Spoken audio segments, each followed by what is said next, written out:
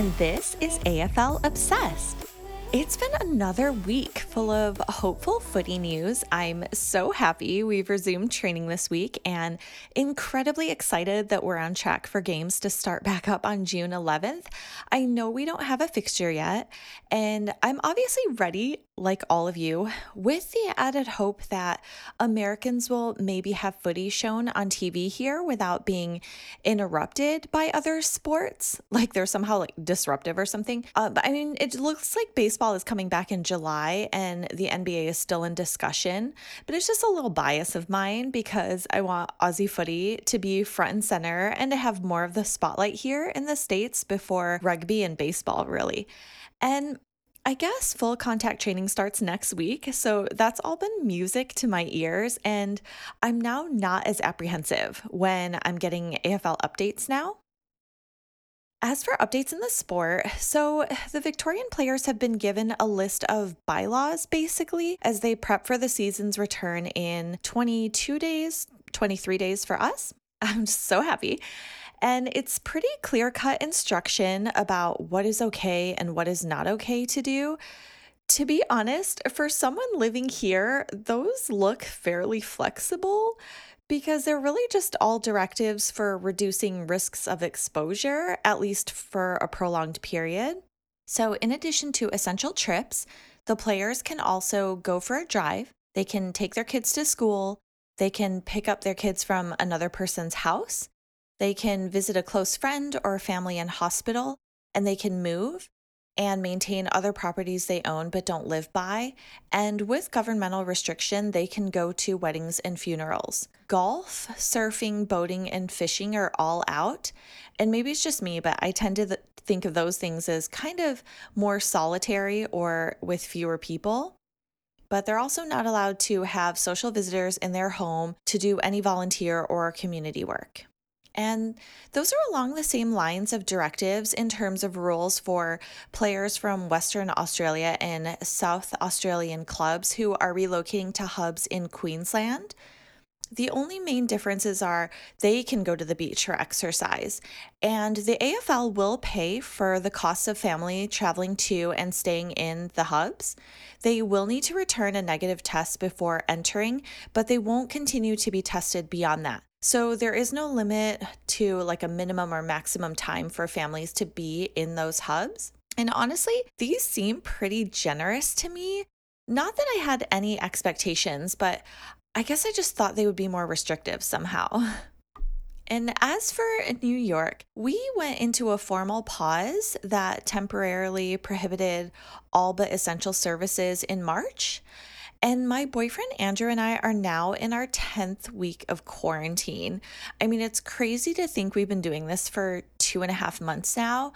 I mean, I've told you guys all about how, the day-to-day activities have looked and just what the street activity and noise levels have been like. But basically, all non-essential gatherings were banned, and those restrictions were revisited on Friday. And they've extended the orders for another month until at least June 13th. So since my birthday is June 8th, my personal thanks to the AFL for bringing back footy, because that's the best gift really anyone could give me, given that I'll be celebrating in isolation. And it's been difficult because the weather is improving and everyone who lives here loves the spring season. It's just before the humidity of summer hits and the weather is so agreeable, and it's just been getting better and better daily. Like, it's so hard to reconcile when it's so beautiful and sunny out that there could be really any element of danger out there. But that said, there are quite a few NYC experiences you can do virtually in the interim. And I'll share that on Twitter for anyone who's just curious about the city or maybe hasn't been here. There's all kinds of experiences to kind of remind you of what life was like, from museum tours to Broadway and like opera shows. And every state now has implemented phases or like stages of openings. So restrictions here will be loosened by area based on like certain metrics, like the decline of total hospitalizations or deaths or like new hospitalizations. And the current debate here has been like whether or not we close the streets down because there's no traffic anyway and parks are closed. So it's just to open up space for people to walk, with social distancing, for them to be able to do that without like being overcrowded.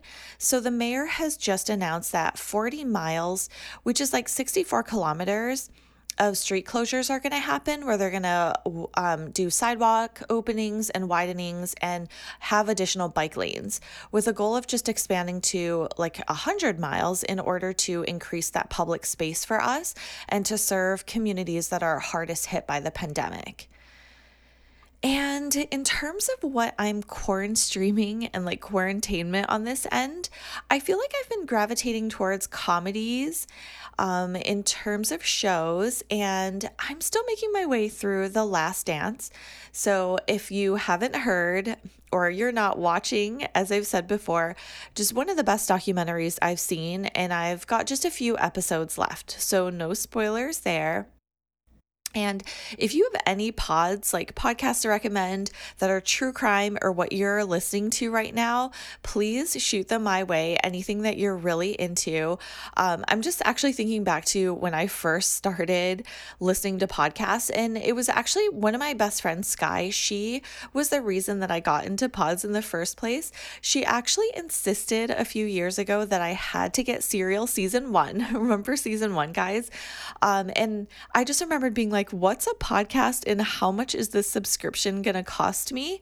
But I did have an upcoming road trip where I had to drive all by myself to an airport that was like hours away. And so I downloaded the entire season and I just binged it, I think, on the drive there and back. And I think I made it through almost the entire season just driving alone. And I guess like the rest is history because now I always have in my queue probably around 20 to 30 pods that I just kind of cycle through and I listen to. So if you have any good recommendations, my email is aflfootyobsessed@gmail.com, or you can hit me up on Twitter and that's aflobsessed. And I have a new Insta. If you want to see my pictorial journey going forward, that's also at aflobsessed. So, moving along, in keeping with AFL history and the timeline of clubs, I'd like to introduce the Sydney Swans. Cheer, cheer the red and the white, honor the name by day and by night. Lift that noble banner high, shake down the thunder from the sky. Whether the odds be great or small, Swans will go in and win overall, while her loyal sons are marching onwards to victory.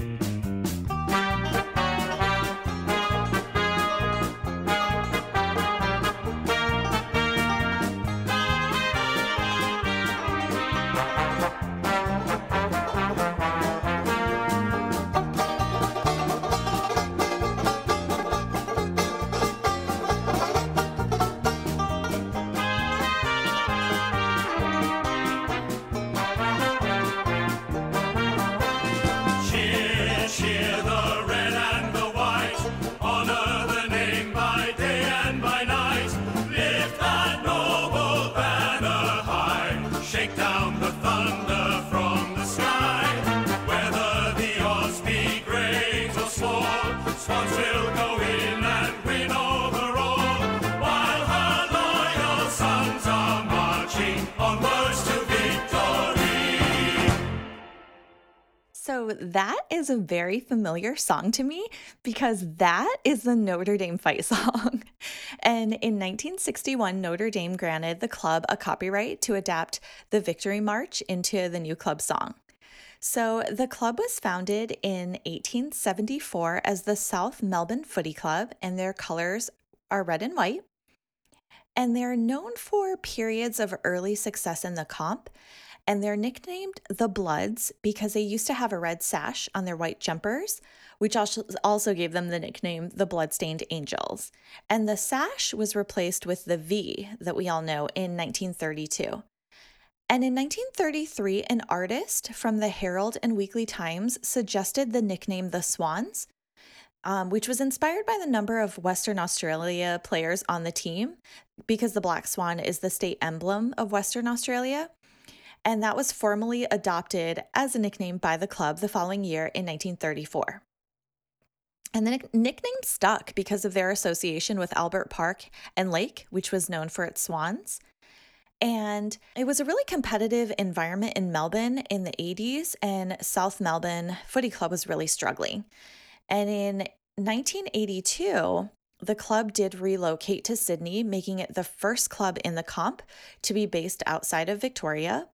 And that was because in the late 70s and early 80s, the VFL was strategically interested in seeing a club based in Sydney, and they were hoping to capture the appeal of the game in Queensland and in New South Wales. So the league had started moving like a few premiership matches to the Sydney Cricket Ground annually since like 1979, and in 81 they were preparing to establish an entirely new club there.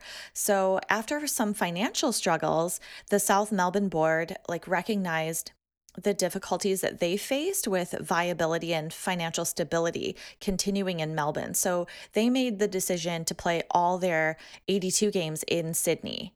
And they shifted in that relocation shortly after playing their home games at the SCG. So, known as the Swans in 1983, there was a brief period of private ownership in the 80s before 93 when the AFL actually stepped in. And even though they had a 72-year premiership drought along with their storied history, they ended that in 2005 when they won. And they're just one of the most consistent teams with a golden era, I guess, of finals appearances in recent history.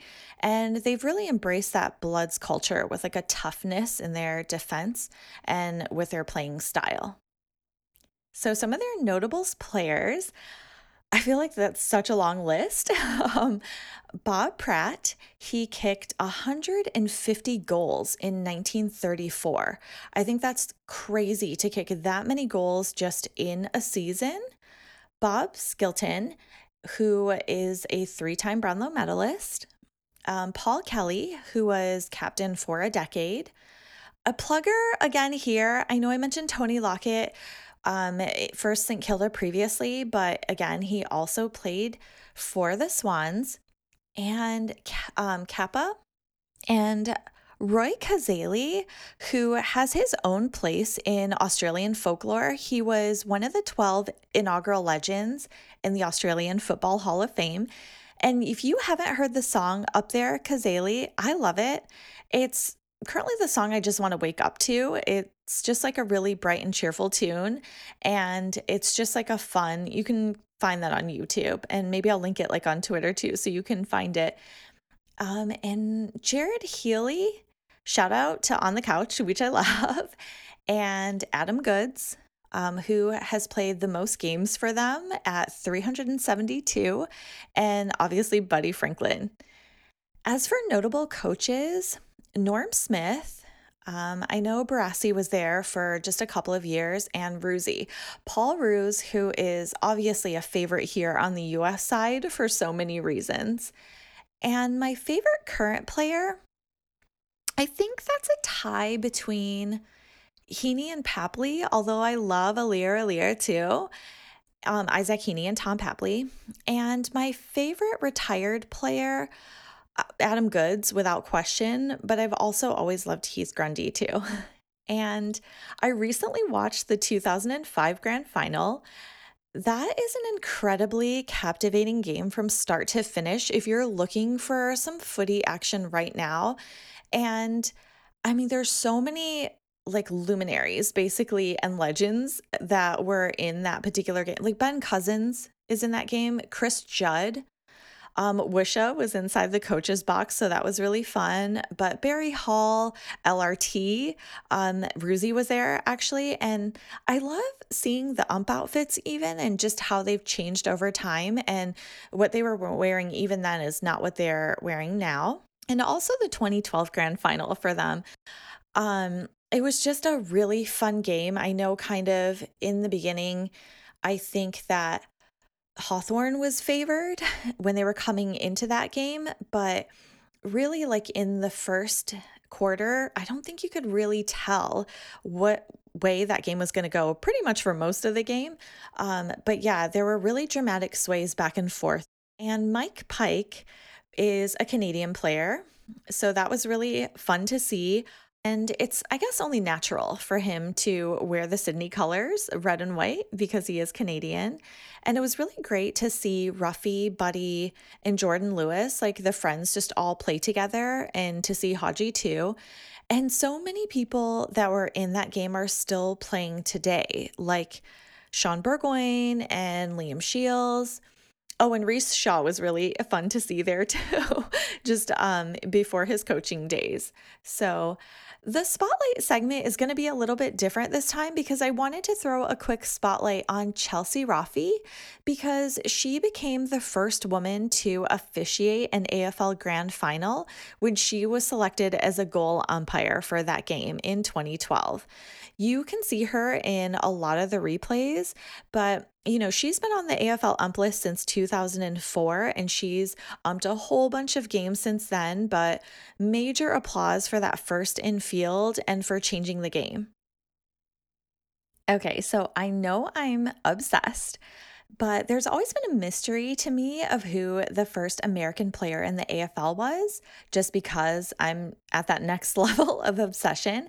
And I think some people think of Jason Holmes as the first American to play in the AFL because he played 5 games for St. Kilda from 2014 to 2017. And I think a lot of people maybe even think of Mason Cox. But I was just going down the rabbit hole of who may or may not be the first. And Don Pike, who played for West Coast, and we all know that he coached the Crows, he technically was born in Illinois and when his dad was studying and teaching here in the States. So I found that to be really interesting. But Sanford Wheeler, he might be considered one of the first Americans to play for the AFL. He actually played 43 games for the Sydney Swans between 89 to 94. And I mean, he was coached by the great Ron Barassi, and after a serious knee injury, he retired and then he came back to the States where he lived in California. So his story, I think, is just really interesting. And sadly, Sanford passed away in March earlier of this year. But I think he'll live on in legend and he'll be in the history books for having, been a first. And that's it for me. Thanks for hanging. And if you can think of someone who might enjoy this pod, I hope you'll share it with them. And if you'd like to send in a spotlight segment nomination, feel free to share their name with me. My email is aflfootyobsessed@gmail.com, and Twitter is just aflobsessed. So stay safe and healthy, everyone. Check on your friends and neighbors. We'll get through this like footy. I'm virtually hugging you always, and we'll talk footy soon.